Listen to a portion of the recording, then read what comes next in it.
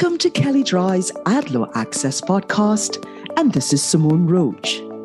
In August, we discussed the broad authority that state attorneys general have in enforcing price gouging laws, many of which remain in effect given the number of states that are still under some state of emergency. And we noted the significant expansion in recent AG enforcement and observed that at least 2 courts had pushed back on these efforts, dismissing cases brought by the Texas and New York attorneys general. And just a short month later, however, both cases have now been reinstated by appellate courts, again raising the prospects that AGs will continue to push the boundaries in price gouging enforcement, especially while consumers are struggling to deal with high prices due to labor shortages and inflation. Texas versus Cal-Maine Foods, Inc. In this case, Attorney General Paxton sued one of the largest egg producers in the country for raising prices in sales to grocery stores in the early days of the COVID-19 pandemic. Cal-Maine moved to dismiss the case, raising both constitutional challenges to Texas's price gouging law, as well as asserting that Texas had no legal or factual basis for the claim. Cal-Maine's primary argument was that the price gouging law was unconstitutional for 3 reasons. 1, it is vague. Texas law prohibits excessive or exorbitant pricing without defining those terms. 2, it violates the Dormant Commerce Clause. Since Cal-Maine sells to national chains, they would be unable to adjust their pricing to be state-specific. And 3, it is a regulatory taking by forcing Cal-Maine to sell eggs below the price they paid. Cal-Maine further asserted that because it was merely pricing eggs using the same methods it always did through a price index, it could not have taken advantage of an emergency as required for price gouging under Texas law. The trial court agreed with Cal-Maine and entered an order dismissing the case without providing a written opinion explaining the basis. Texas then appealed. On August 16th, the First District Court of Appeals reversed and remanded. The court's focus was on the standard necessary to dismiss an action under Texas Rule of Civil Procedure 91A, which requires the petition have no basis in law or fact. Noting there is nothing interpreting what excessive or exorbitant means under Texas's law, the court seemingly adopted the party's general assertion that there must be a comparison between the price charged during the emergency and what is usual, proper, necessary, or customary. In a motion to dismiss, however, the court did not need to decide the appropriate time period to analyze Cal-Maine's pricing increase, finding that under any reading, the state had made a claim that should survive a 91A motion. And in reviewing the 3 constitutional affirmative defenses raised by Cal-Maine, the court found each to be premature, noting that while Cal-Maine may ultimately have a colorable claim, the record on appeal of a motion to dismiss was insufficient to make that determination.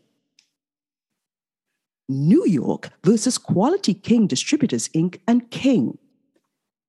Switching gears from eggs to Lysol, Attorney General James also brought an early case in response to COVID-19 under New York's price gouging law.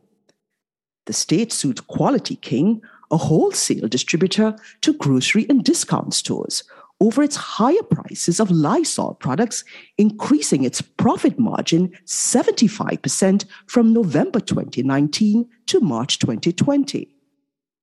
On a motion to dismiss, the court granted the motion, finding that as a matter of law, Quality King did not charge unconscionable or extreme prices, as there wasn't a large disparity between its pricing right before and after the emergency declaration, and because its pricing was in line with and even less than other competitors. New York appealed. And just as in Texas, the First Judicial Department in New York reversed and remanded. To show a price gouging claim, New York needed to show the following. 1. An abnormal disruption of the market. 2. That the good or service in question is vital to the health, safety, and welfare of consumers. And 3. The price charged was unconscionably excessive.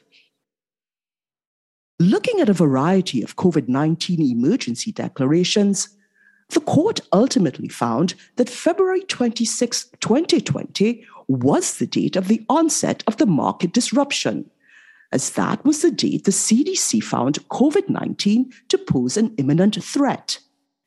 In finding the second vital good prong met, the court examined the products at issue in the eyes of the consumer at the time of the market disruption. It didn't matter that scientific hindsight questioned whether COVID-19 could be transmitted from surfaces, since consumers believed they needed the products at that time.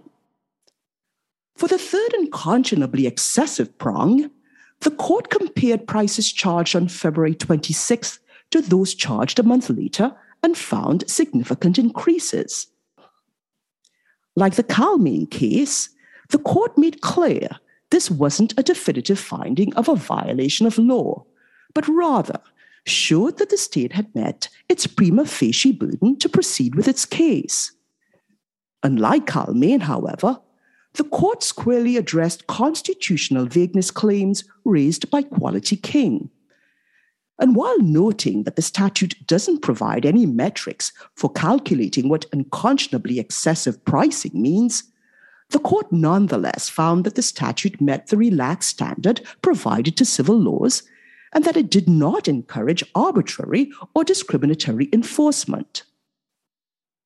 While both appellate courts have breathed new life into these AG enforcement actions, it remains to be seen whether either or both companies will ultimately be held liable under those laws. In the meantime, there are some notable takeaways. All levels in the supply chain may be on the hook under certain price gouging statutes. Both enforcement actions here concerned businesses that do not sell directly to the end consumer. And this indirect relationship, nonetheless, provides grounds for certain AGs to enforce, and companies should take note that if they ultimately impact consumers' prices, they may be on the hook for price gouging enforcement. In an increasingly partisan space, price gouging remains completely bipartisan. The fact that two states like Texas and New York, who are at opposite ends of the political spectrum, could bring similar cases shows the importance that AGs will put on pricing issues in the face of emergencies. Challenges to vagueness of price gouging laws may not succeed. New York's survival of the constitutional challenge to the vagueness of its price gouging law is an important precedent as businesses and enforcers alike struggle with what constitutes price gouging in each state. And as we discussed in our webinar, many states include similar descriptors of excessive or exorbitant without specific definition, leaving companies in the challenging position of determining what type of price increase, if any, is permissible during an emergency or market disruption. Seeking legal guidance on price changes during an emergency declaration is even more advisable given these terms were held, at least in one instance, not to be unconstitutionally vague. If you'd like more information on what you've heard on this topic, please contact either Paul Singer or Beth Chun, and you can find their contact details in the show notes. And also, please see our advertising and privacy law resource center available at kellydry.com. And please download the AdLaw Access app for Apple and Android phones available in the Apple app and Google Play stores.